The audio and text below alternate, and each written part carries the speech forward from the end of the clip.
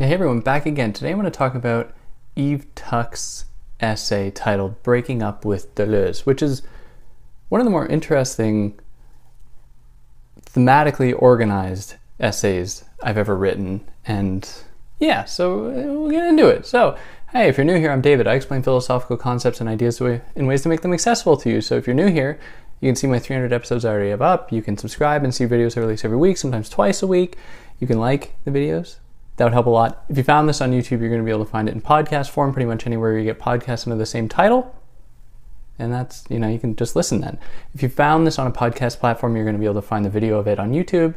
If you're into that at all, you can help me out by liking, sharing, subscribing. You can help me out monetarily via Patreon or PayPal, but obviously no pressure.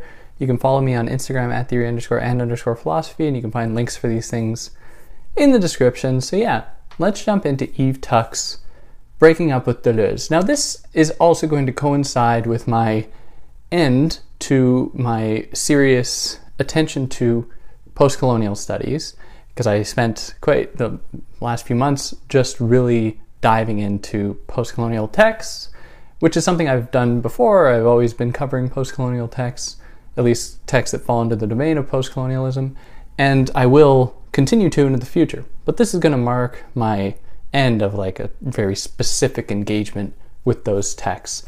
And this is a good one because despite the title, that is Breaking Up with Deleuze, it is a text very much informed by Tuck's own indigenous background that we'll get into a little bit as we go through this, and the applicability of Deleuze's thought and the problems of Deleuze's thought and Guattari's, really, can't forget Guattari's thought in understanding indigenous people and indigenous relations with colonial states. Now, Eve Tuck begins her essay by really meditating on just how enlightening and confounding Deleuze and Guattari's writing is. On the one hand, you can find yourself reading it and it can make total sense, and you really find that it resonates with your experience in the world, your observations of the world, and everything else about it, the way you think about the world. But at other times you can really find yourself confused, which is an experience I certainly have when digging into Deleuze and Guattari's work. And if you want more on Deleuze and Guattari, I've covered the entirety of Anti-Oedipus and 1,000 Plateaus. You can go check out episodes on that. I'm currently debating whether or not to do What is Philosophy. The only reason I haven't is because I just find it too difficult, which might seem strange. But I've also covered cinema, thanks to one of my friends helping me through it. Anyways, you can go check out those if you like. But the point that I'm trying to really emphasize here is just how difficult Deleuze and Guattari's work is, because it just rubs up against and contradicts much of what I believe we are programmed to believe about the world in the way that we are socialized in a democratic, capitalist world, which isn't necessarily a bad thing, but they are offering us alternatives. Maybe not necessarily against democracy, but alternatives to the ways in which we imagine collectivities, we imagine possibility in this world. But in her experience of reading Deleuze and Guattari, Tuck found that she was often misattributing ideas to them, where she would be thinking and try to recall and try to find an idea she thought she'd actually read in Deleuze and Guattari, but would often realize that it was actually her idea. Maybe it was an idea that came from reading them, maybe it wasn't, but in any case, she found herself being somewhat dissatisfied with what Deleuze and Guattari, mostly, I guess specifically Deleuze, was offering her in understanding the world through her own epistemic framework and her own understanding of the world through her own knowledge base. Now, specifically, she was searching within Deleuze's work for an acknowledgement of how desire can be insightful, agentic, productive, meaningful. And we're going to get into this as we go on, but for now, suffice it to say that in Deleuze's work, desire is somewhat of a chaotic thing that doesn't necessarily embody or engender knowledges from the past. Now, we're going to problematize that a little bit, and Tuck does, but just for now, keep that idea on the back burner. Now, as far as the actual structure of the essay goes and the title, Tuck frames it as though she's breaking up with Deleuze. And it's broken down into subsections, like the different phases of going through a breakup, like sending each other letters, like distributing the things that you owned, having like the possibility of moving forward, thinking about moving forward, having anger towards the other person. And she breaks up her essay with all of these subtitles, and it's super interesting, and I just never read anything like this, but she uses them as a way to, I guess, to formalize her separation from Deleuze and to ultimately find solace and find comfort in the very irreconcilable nature of their relationship. She finds that they just have to go at the end in their separate ways because they're just doing different things, even though she wants so desperately to be able to find that thing she's looking for in Deleuze. And for anyone in a relationship, it's not fair to impose that someone give you what you want in a relationship, which is exactly why she has to depart from Deleuze. So she begins with a trip down memory lane, as many of us do. If we go through a breakup, you romanticize it. You look back, not at all the bad parts, the parts where you struggled in the relationship, but you think about all the good things, which makes it that much harder to actually break up.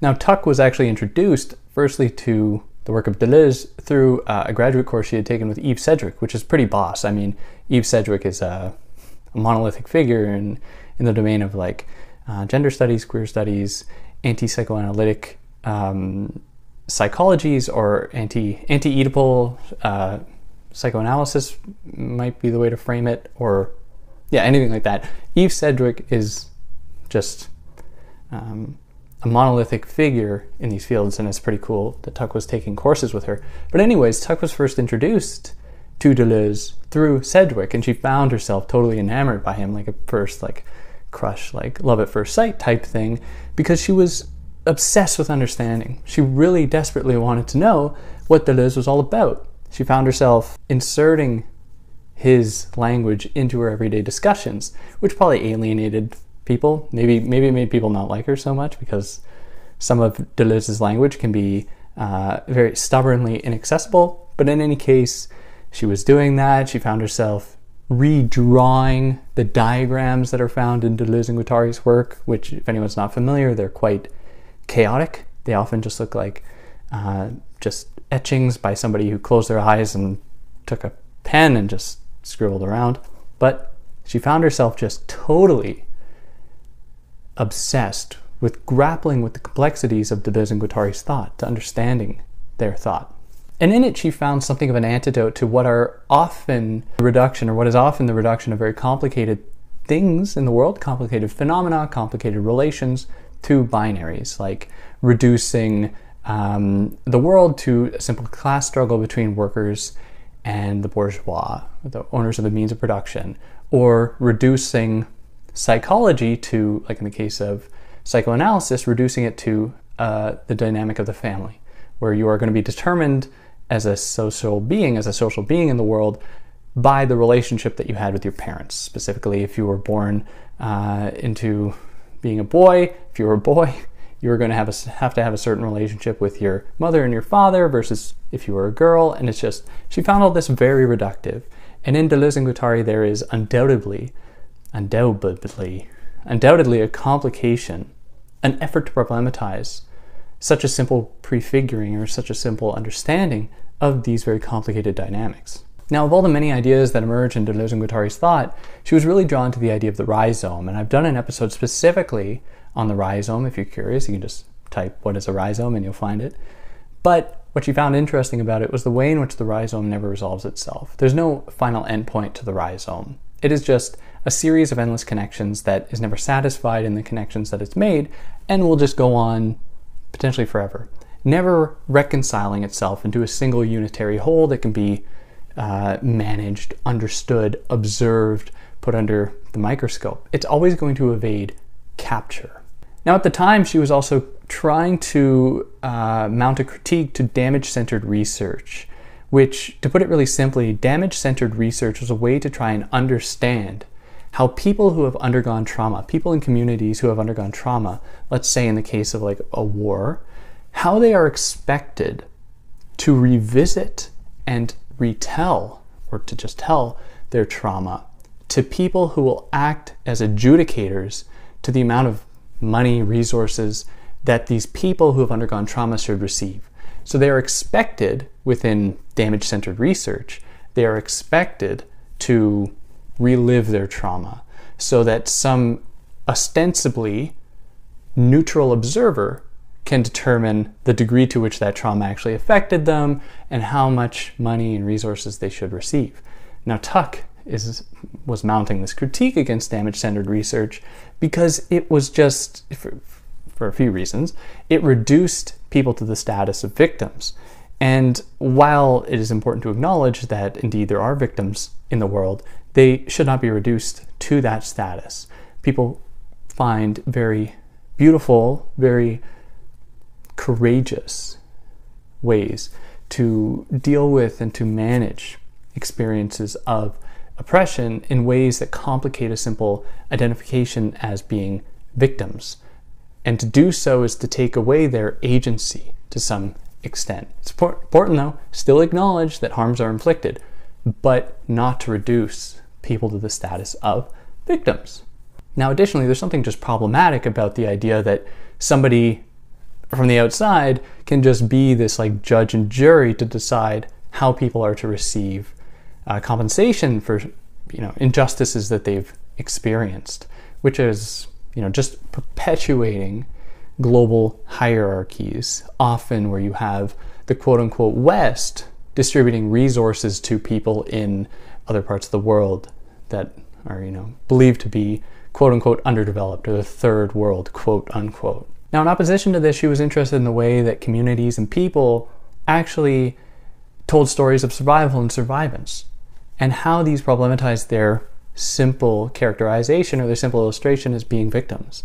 And she used Deleuze, or Deleuze was useful for her in this way, because Deleuze complicates any unitary identity category to say that these people are just like victims, these people are just oppressors. Now, again, it's important to acknowledge that injustices indeed occur. It is important to also acknowledge how complicated these categories are, these identities are. And so she puts forward what she calls a desire-based approach to understanding these types of conflicts and post-conflict resolution in such settings in which violence has ensued. To understand this, it's important to unpack what exactly she means by desire, i.e. what Deleuze and Guattari mean by desire. Now, I don't have hours and hours and hours to unpack this. If you want more on this, just check out probably the first episode I did on Anti-Oedipus, where they really developed this. That right off the bat in Anti-Oedipus, they're just explaining what desiring production is and what desiring machines are. But to put it really simply, Deleuze and Guattari sought to propose an idea, an approach to desire that differed from the psychoanalytic version of desire. Now, the psychoanalytic version of desire was informed by a belief that desire is motivated by a desire or a wanting to satisfy a lack. So in the psychoanalytic paradigm, one such belief is that women experience penis envy because they don't have a penis. And so they live their lives always in the shadow of men, trying to aspire to fill that void, that lack. And this motivates them in the world, and this is what characterizes and frames their desire and how they are beings who desire. They're people who desire in that way. Now, for Deleuze and Guattari, they're not satisfied in this. They think that that is much too reductive. To understand people, like all of people's emotional drives, their complex beliefs, their wants, their needs, reduce it to these single wants. Like in the case of women, in the example that I just gave, according to Freudian psychoanalysis, that women just want a penis and then that'll be it, which is of course extremely problematic belief, but in any case that's the Freudian idea. Deleuze and Guattari want to instead understand desire as being something much more complicated and something that exerts itself on a microscopic or microcellular level, where it's just not that we are, or it's not just that we are unitary wholes with unitary absences that we are trying to fulfill. Instead, Deleuze and Guattari suggest that we are actually comprised of many different parts. We are comprised of many different people, which might seem strange. But to put it really simply, we often shift our language depending on who we talk to. Like, this is a very mundane example. They get into this a lot more in their books, but in a case to be very simple, we act completely differently depending on who we're talking to. Me talking to you here, very different person than me talking to my parents, me talking to my friends, me talking to my cat. I have 2 cats, I can't erase one of them. Me talking to my cats, totally different people. And so each of these people for Deleuze and Guattari would have their own desires, their own drives. Now, this is only at the level of personality. Additionally, they go so far as to say that each one of our body parts, our organs, each one of our cells undergoes its own kind of desiring, where it seeks to make connections with other parts of ourselves, other parts of other people, to form connections that will eventually disconnect and separate, and that's okay, and then form a connection with something else. So one example they give is in the case of a baby drinking breast milk. So in that instance, what you have is a mouth machine for Deleuze and Guattari. They call these things making contact machines. A mouth machine connecting with a nipple machine, and through them flows the milk machine, milk flow, that is going to provide sustenance to the baby, and then it's going to disconnect, and then the baby, or the mouth machine of the baby, is going to connect to the celery machine if it's eating celery. I don't know, that's probably too young for a baby, but anyways, I think you get the point, that there are these different machines and they each have their own different drives. In that instance, the baby's mouth is performing the function, a desire that it wants in that instance, while its eyes are perhaps looking all over the room trying to satisfy its own desire. The eyes are trying to connect with other machines in the room. The ceiling machine, the parent's face machine, the clothing machine, maybe there's an animal around, the animal machine the baby's just looking at. And so what we see here is a complication of desire, not to be reducible to single, full things, but instead to many different parts that themselves are not totally reducible. They are not, I believe the term is haxidity, which I can never pronounce right, haxidity. Anyways, people often yell at me in the comments for mispronouncing it. But it's a term that refers to something totally reduced to its parts. To say, like, this is like, if you stripped all the crap down, like what a thing is in itself. And if you do that with a human, you find it's comprised of all of these different parts. And these different parts are themselves going to be comprised of different parts, each with their own desire. So desiring is not just a purely neutral thing that just occurs, haphazardly in the world as though nothing else can affect it. Of course, broader systems can have a part. The social situation in which you find yourself is going to place somewhat limitations on how your desiring machines are going to engage with one another. Where in the case of an oppressive patriarchal regime, somebody breastfeeding their child is going to be expected to not do it in public because it's seen as being derogatory for some reason to very sensitive people. And they're going to be expected to either cover up or to do it in private places. And so in that setting, a certain desiring machine can't connect with another one, and a desiring connection cannot happen. So we can see then how different social situations can affect how desiring is actually going to unfold and how it is going to play out. Now, Deleuze and Guattari are particularly interested in their texts about the way that desire is both liberated and foreclosed under late capitalism. So what they say is that capitalism is a system in which, at least on the surface, pretends as though there's infinite possibility. Workers are liberated. They are rhizomatic almost. They are believed to be able to go wherever the money is. Capital sees no limits either. It'll just pursue any means of acquiring more of itself as it can. So borders don't mean anything. Any other restrictions don't really mean anything. Now that's really just on the surface. Where in the case of capitalism, Deleuze and Guattari are also clear that there is a simultaneous restructuring going on, a kind of secret, or not so secret structural edifice that keeps the entire system structured and keeps it afloat. Because if it was truly all free floating, then it would crumble into the sea. some of these institutions are that keep it afloat, that are quite strict and rigid, are the family, are nation states, are religions, that allow very little, are gender roles, that try to limit the possible flows of desire that might be able to actually exist in a world. So in their words, they suggest that under capitalism, what it deterritorializes with one hand, which is to say what it liberates, what it frees, apparently, it re-territorializes with the other. So there's always a kind of balance somewhat between the two. Now, someone who's read a lot of Deleuze and Guattari might suggest that it's actually gone out of balance, but in any case, there's a kind of balancing that is ensuing between the two to keep the system afloat. So she uses a desire-based approach like this to really understand the complexity of different people in different settings and how their desiring, their beliefs, their approaches, their understanding of themselves within periods of conflict are going to be extremely complicated. And it's important to open up possible dialogue, to open up the opportunity to allow people to express themselves and to not reduce their narratives to a prefabricated lens like psychoanalysis. To say, for example, if someone's undergone a trauma, to say that, oh, well, X, Y, Z things are going to cure you if you just, maybe if you had a proper relationship with your parents, this might have never happened, or, something silly like that, or, anything like that would just totally reduce the complexity of any given situation. Now, in the text, she also considers, the experience of writing letters to loved ones. And here she considers the relationship between Deleuze and Foucault, and she's quite funny about this.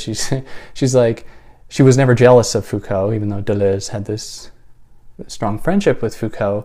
She always thought that they were just friends. She never had to worry.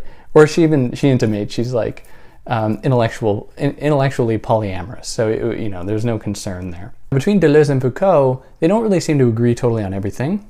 Yet they do agree on a fair amount. And one of the things that they would probably agree on is the way in which the power has been distributed to such an extent that it makes it very difficult to identify, to be able to say that, power's over there. And then that's, if we just overthrow that, then everything will be good. Power has been distributed to such an extent that it has somewhat been diluted, and it's very difficult to identify at times. Now, in all this, though, it's quite obvious to tell who doesn't have power. People who are victims to power, people who are exploited economically, people who are exploited on the basis of their gender, of their race, for example. Their experiences of power will certainly have an effect on who they are, and it's going to have an effect on their place in the world. But again, it's important not to reduce people to entire homogeneous broad categories. Now, when it comes to the discussion of desire, however, Deleuze and Foucault seem to split, where Deleuze seems to suggest that desiring, as I've laid it out really, sets the stage for the production of reality itself, where every part of us undergoes a kind of desiring, make connections with other desiring machines, and this is going to just make up the fabric of reality itself. Everything is trying to desire other things and make connections with these other things. Formulates all, it's kind of underwrites all relationships, all thought, everything. Now, Foucault has a problem with this because he sees desire as being something much more enigmatic. Desire is for him something that is always never fully achieved.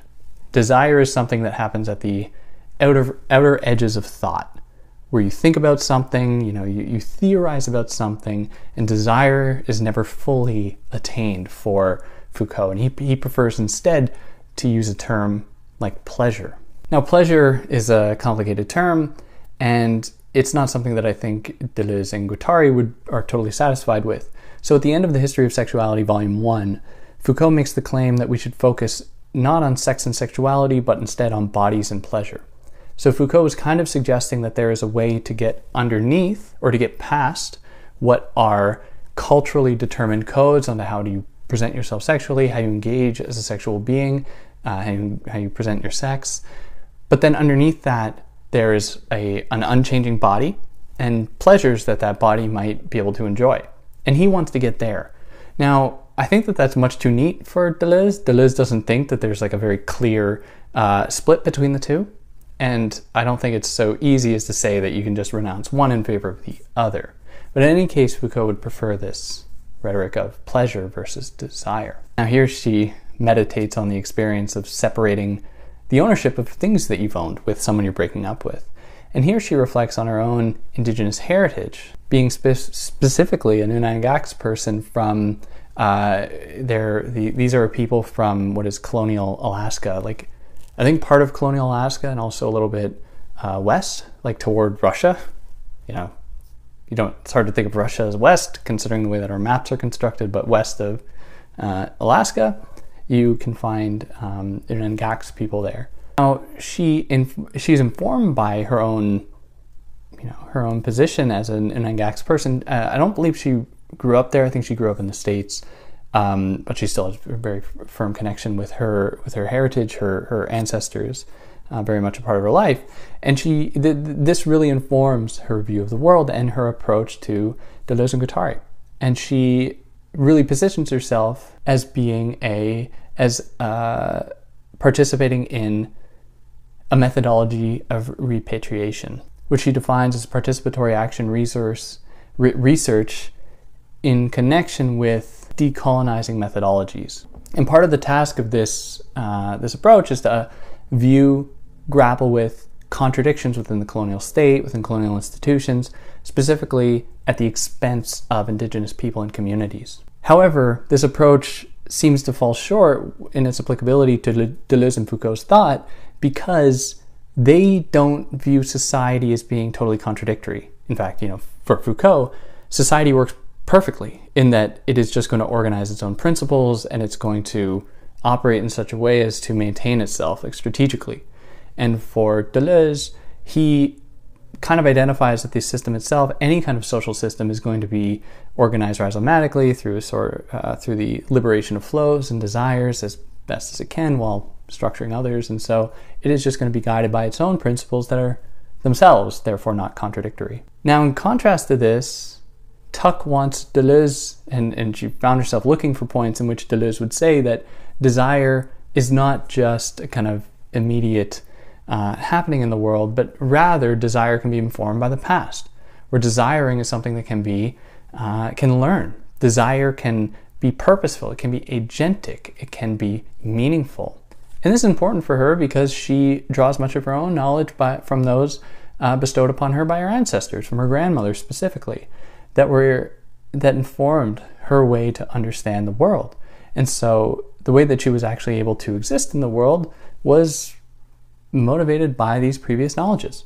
And she sees a value in understanding Deleuze and Guattari's approach to desire and really applying it, but also trying to leave room for the fact that these desires are going to be informed by history and are going to resonate with some people in certain ways that are a lot more meaningful than to others. And we do see, or Tuck identifies that we see glimmers of this in Deleuze when he identifies a sort of revolutionary potential found in the connection of various certain machines, as though they are geared in such a way as to permit revolutionary action and potential, which she really celebrates as being evidence of this propensity of desire to have a history, to be purposeful, to want to fight against oppression as being innately wrong. Now, this breakup with Deleuze also encouraged her to think about the ways in which their thought, their idea about the rhizome specifically, was not really theirs to give.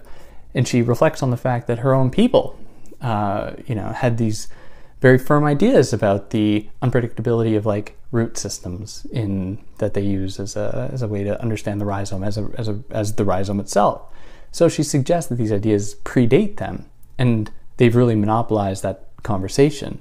And this is something I've heard too, where like in graduate courses where discussing indigenous studies and people saying, like mostly white dudes saying like, oh, we need Deleuze and Guattari to understand this, as though that's the only legitimate way to understand indigenous knowledges, indigenous philosophies of the world. Moreover, she has an issue with broader, quote-unquote post-structuralist claims against identity in favor of free-flowing identity categories, which threatens to erase indigenous identities, potential projects for indigenous sovereignty, decolonization, and so on. But in all this, she still manages to find value in Deleuze's work and is happy with being irreconcilable with Deleuze.